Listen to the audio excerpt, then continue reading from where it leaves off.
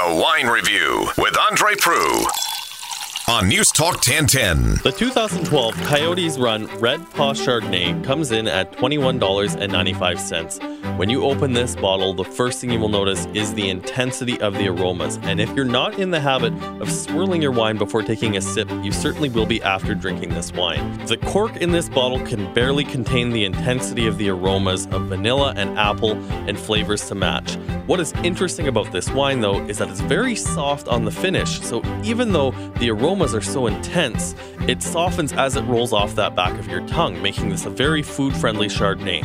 Now from Tawse, their 2012 Gamay Noir comes in at $18.95. And I still believe that Gamay is one of the most underrated varietals from Ontario.